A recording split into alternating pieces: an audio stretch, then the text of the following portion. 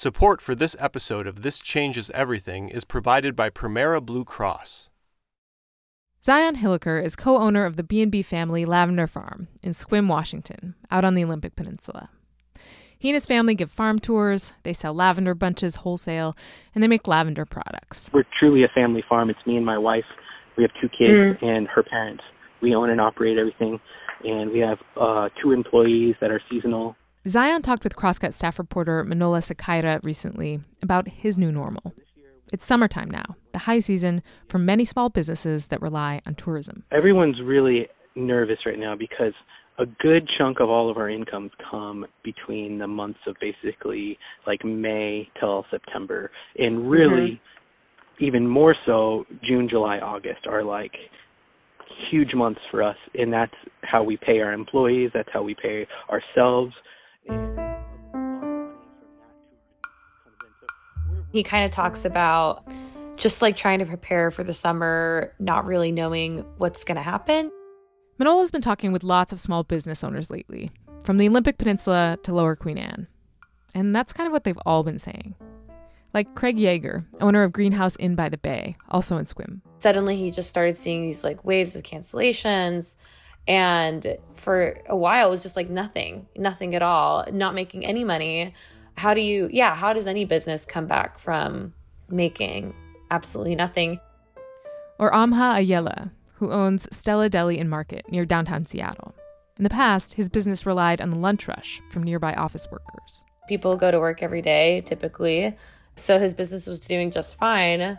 But then when all the offices closed, even though he could still like sell his food for takeout, the people that usually did come were not there. And for Zion, at the Lavender Farm, it's possible some tourists will come back as the summer wears on and things open up more and more, but who knows?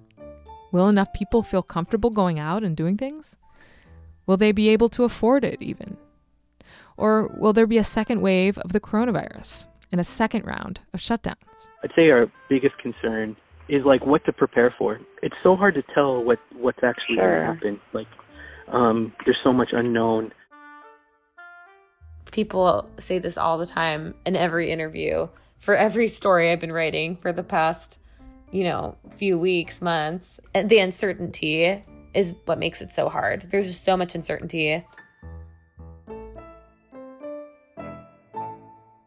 Of course, these stories from Zion and Craig and Amha, they're everywhere right now. In the Seattle area and across the country. They're all very similar and all very dire. Small businesses around the country are bearing the economic brunt of the coronavirus pandemic. I had over 100 employees before coronavirus. I now have 9 employees. How do you turn a profit in this new world? We aren't. According to a recent U.S. Chamber of Commerce poll, only half of small businesses feel they are in good health. There's going to be a massive influx of individuals that are looking to obtain these limited dollars that are now being made available. A lot of small business owners right now are really hurting. All of our favorite small businesses in our cities and towns might be lost forever. Just curious if there was anything ever like this at all that ever happened to them before. I used to ask businesses that, I feel, when I first started reporting on this. And I've kind of stopped because the answer is always no. I've never experienced anything like this. I mean, no one ever said running a small business was easy. It's not. Even in the best of times, about half of small businesses fail within the first 5 years. But this is completely different. How do you prepare for that? How do you prepare from making enough money to making absolutely nothing? Typically, running a small business means making plans. You figure out over the years how to capture people's attention, how to follow the crowds. But now, all of that is out the window. The trend that they've relied on is gone. All the patterns that they've so meticulously tracked for years, all that practice and education and learning, it doesn't matter anymore. It doesn't work. I think in general way, we talk about small businesses in the past. Like there's a lot of times where if a small business fails, sometimes people can blame it on something. People can be critical of it, thinking like, oh, they should have done this or this. But right now, there's no way anyone could have been prepared. There's just no one to blame. And I think that's what makes even solutions harder. It's that the solutions that we have to come up with right now are solutions that we've never really had to consider before. I'm Sarah Bernard, and this is This Changes Everything, a podcast from Crosscut about the new normal. Small businesses, like almost everything else right now, are in a major crisis. The reality is that most small independent businesses operate on very thin margins. No matter what, it's not easy to stay afloat, especially in the Seattle region, one of the most expensive metro areas in the nation. But there are things that small businesses count on, calculations they make about seasonal highs, lunchtime foot traffic, festivals, and events. They rely on those things, and they make it work, until suddenly everything falls off a cliff for everyone. So I asked Manola Sequeira, who's been reporting on the experiences of small business owners across the region for several months now, what this cliff looks like. What help is out there? Can these businesses survive? And if not, what do we all stand to lose? Stay with us.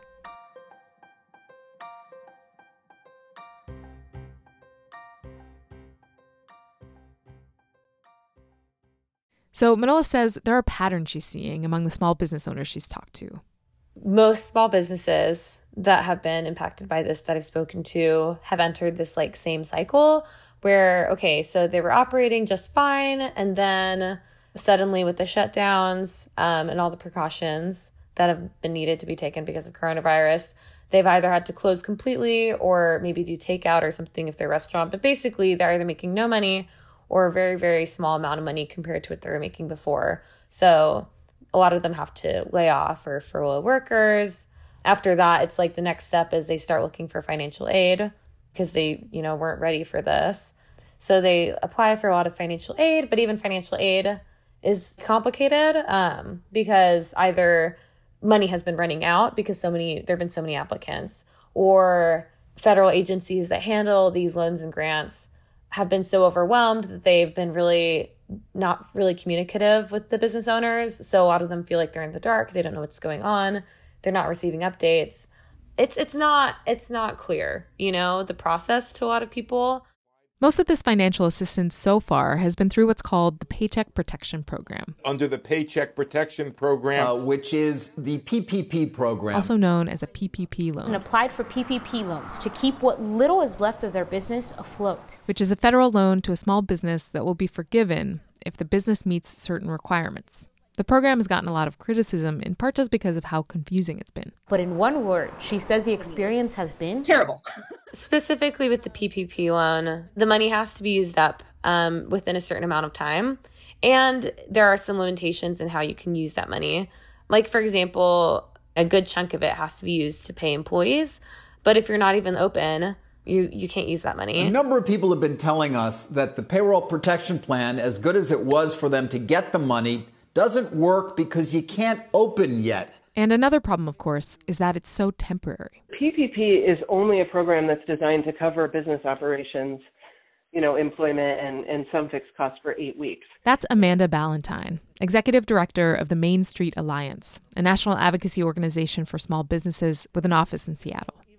Manola talked with Amanda about all this in early June.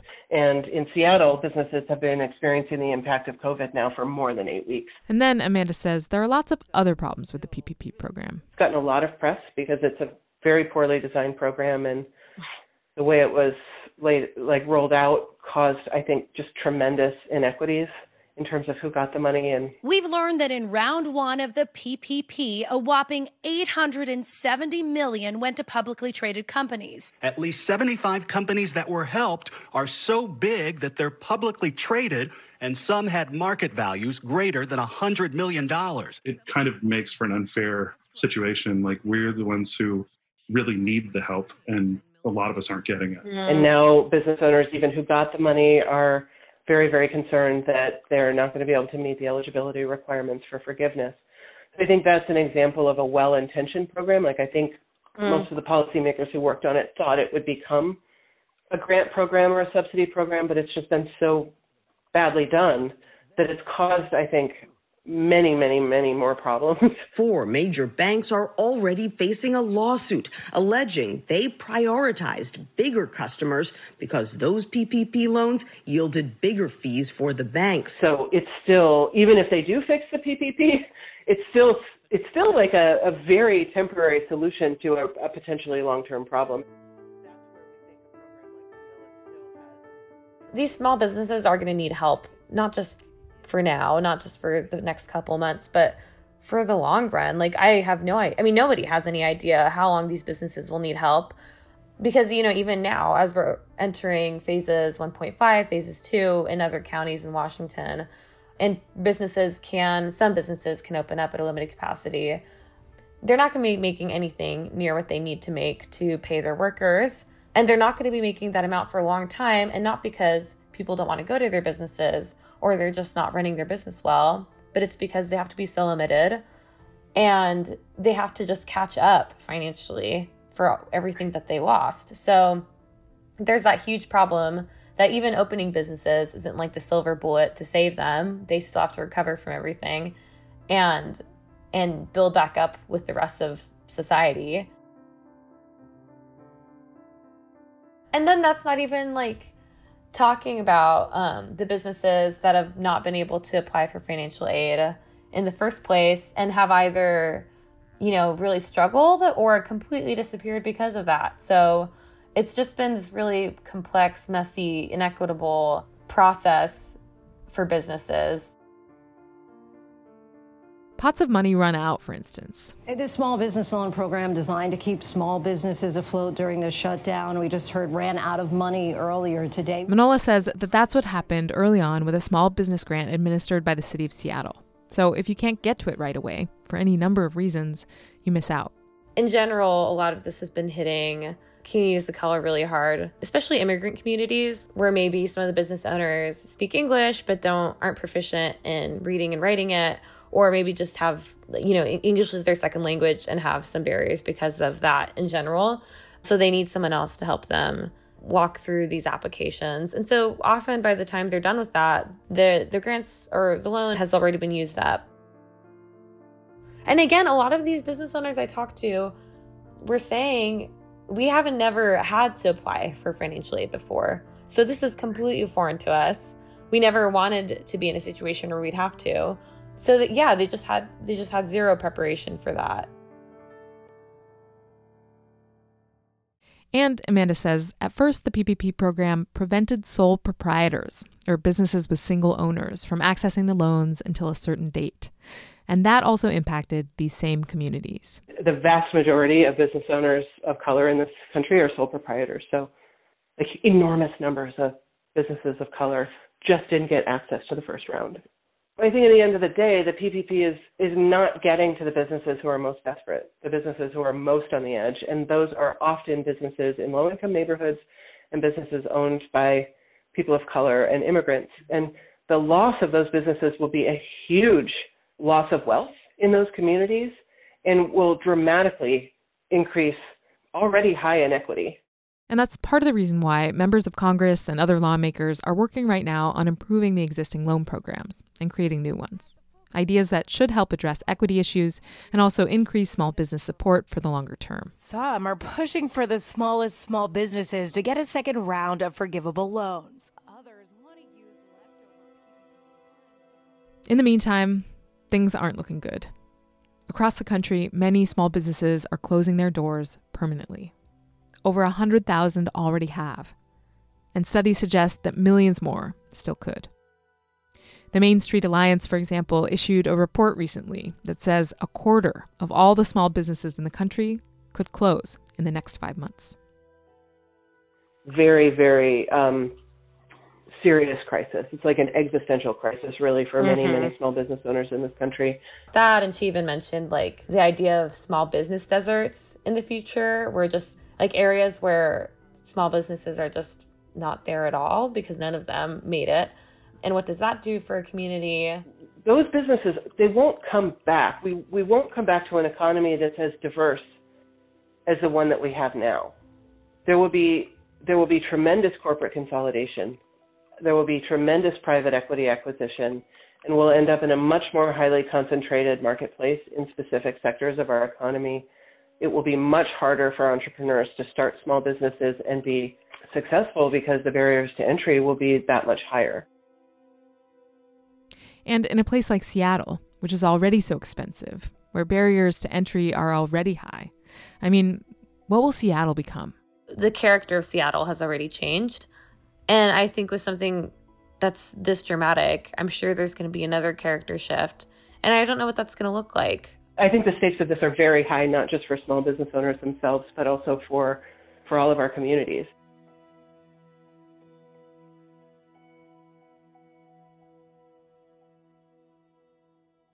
We'll get back to my conversation with Manola in just a minute. But first, a message from our sponsor, Premera Blue Cross. Premera Blue Cross was founded in Washington State. With offices in the Puget Sound area and Spokane, they know the profound impact the COVID-19 outbreak has had and will continue to have on our local communities. They joined the region's major employers who made the early decision to send employees home and help protect vulnerable family members, friends, and neighbors. The Premera team is in your corner and doing what they can to help during this health crisis. That includes covering COVID-19 tests and related office visits without out-of-pocket costs for most plan members. And they're working with the federal government toward free testing for all, regardless of health coverage. Premera has expanded virtual care options too, so people in Washington can get their symptoms checked by a doctor without leaving their home or receive ongoing care, like mental health therapy. Premera is offering early prescription refills to make sure members have the medications they need at the ready. Mail order and 90-day refills are also available. Ask your pharmacist if you want to know more about your options. Premera continues to actively monitor the situation to find more ways they can help to stop the spread of COVID-19 and get treatment to those affected. Learn more about how your care is covered at Premera.com.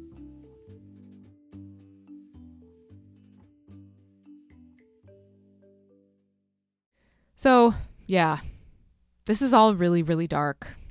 Bad news and more bad news, it seems, these days. Yeah. I mean, when I was talking to Amanda with the Main Street Alliance, she even a couple times in the call kept saying, sorry, this is so depressing. Like, I hate to be bleak. It's a Friday afternoon. You know, she like kept apologizing or almost apologizing. Not to wreck your Friday, but but it's just the reality. It's so, I mean, it's just really dire.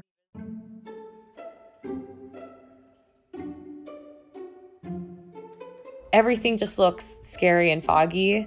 All we know is that we're going to lose a lot. We don't know how much. What's that going to look like? We don't know. It's just all that uncertainty. But there are some silver linings. First off, yes, Congress is working on some fixes. There are proposals to reform the PPP program, and U.S. Representative Pramila Jayapal has proposed the Paycheck Recovery Act, a way for businesses to pay their employees and fix costs, even if they have to stay closed. The best thing we can do for businesses to not shutter, particularly small and medium-sized businesses that have been completely pushed out during this pandemic, is to help those businesses by giving them the money to keep workers on payroll and also to pay some of their operating costs. I just have been hearing a lot, generally from Congress people, that they're looking to see what long-term solutions we have. Because at the beginning, it was like everything was a little bit more temporary. And I think because people really didn't have an idea of what the scope of all this looked like. But now it's kind of setting in for everyone. Okay, things are going to change. There's going to be a new world for businesses ahead. So how do we prepare for that in this long-term reality? And locally, too, there's support. There are Washington State benefits for employers, as well as a variety of programs and resources the city of Seattle is still offering, including matching grants to individual GoFundMe campaigns.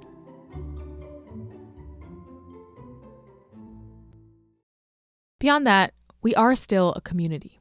People who love these small businesses are stepping up. There have also been a lot of businesses that have just seen overwhelming support from their communities. Just people, if it's a restaurant, doing a lot of takeout and ordering a bunch of food, or just donating. A lot of businesses have just had funds that they've opened up for donations, which again, they've never had to do before. And they've just seen massive donations, or if they're selling merch, tons of people buying. People have been helping businesses board up. People have been offering free art to businesses. Like, a lot of business owners I've talked to have just said that people have literally just called them and asked, what can I do? And that has been really helpful to them too. Yeah, and I mean, that totally shows you that it's not, a business isn't just like an institution or a building. It's like all the people that really love it. For example, this Facebook group, I think it's called Support the International District, has come about just to make participants of the group aware of restaurants that they should be buying food from. And everyone's always just like, oh, I love the food from this place, support them. And as another example, people have also been helping out businesses that serve the LGBTQ community, the businesses that usually rely on income from big events for Pride Month, which happens each June. And now they're just seeing like this overwhelming show of support, you know, from people that love them, like Wild Rose, which is Seattle's only lesbian bar. That's already seen a lot of like struggle and change in its history. It's not just a bar. It's a place that is like significant for people. That means a lot to them. And I know a lot of queer people have had a lot of really special memories there. Even the business owner was talking about how so much in her life has happened within the walls of that bar. According to the stats out there, small businesses make up almost all of U.S. businesses. 88% of American businesses have fewer than 20 employees. These businesses are at the heart of the economy, or they are the economy, just in terms of numbers, you might say. But there's so much more than that. What do we lose when we lose small businesses? I mean, when you go out of Seattle and into smaller towns that are, you know, basically all small businesses, I mean, if that disappears, it's like that's just so much of the character of Washington.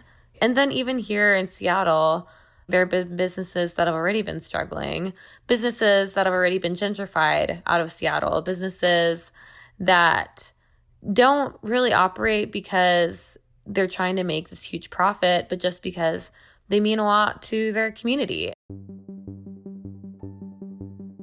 I mean, even for me, when I go to my favorite restaurants, like, for example, Michelateca is a El Salvadorian restaurant kind of outside Seattle that I love that has great pupusas. And I guess for some context, my family's Guatemalan. El Salvador is right next to Guatemala, and we share a lot of food. When I go there, I have like this amazing food, just like with people that feel like familiar, and it feels like really homey. And I don't get that in a lot of other places. And yeah, I think that's how a lot of people just feel about their restaurants. It's like, if it's a place you really love, it's a place that often will make you feel at home. And not just in a way of like, this is where you live, but also just in a way of this is where I feel safe and welcome and feel like I have people that get me like I get them.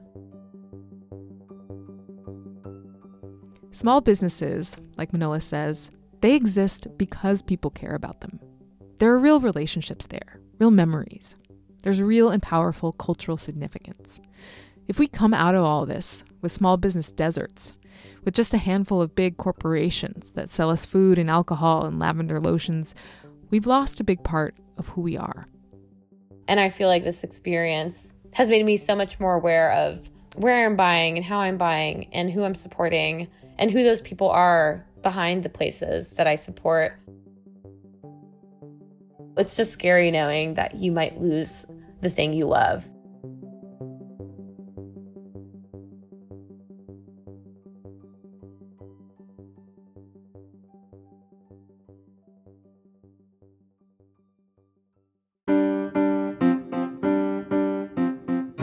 Thanks for listening to This Changes Everything. This episode was produced by me, Sarah Bernard, and the story editor was Mark Baumgarten. Engineering assistance from Rusty Bacall. Our cover art is by Greg Cohen. Huge thanks this week to Manola Sequeira, who covers the impacts of growth and change in the region, as well as so many other issues, including food security and environmental justice. Read all of her work at crosscut.com, and all of the newsroom's coverage of the coronavirus at crosscut.com/coronavirus. You can subscribe to This Changes Everything on Apple Podcasts, Spotify, Stitcher, or wherever you listen. And if you like the show, please leave that review on Apple Podcasts. It really helps other people find us. For more on This Changes Everything and other Crosscut podcasts, go to crosscut.com/podcasts. For the latest political, environmental, and culture news from the Pacific Northwest, visit crosscut.com. This Changes Everything is a product of Cascade Public Media. I'm Sarah Bernard. We'll be back soon with another episode.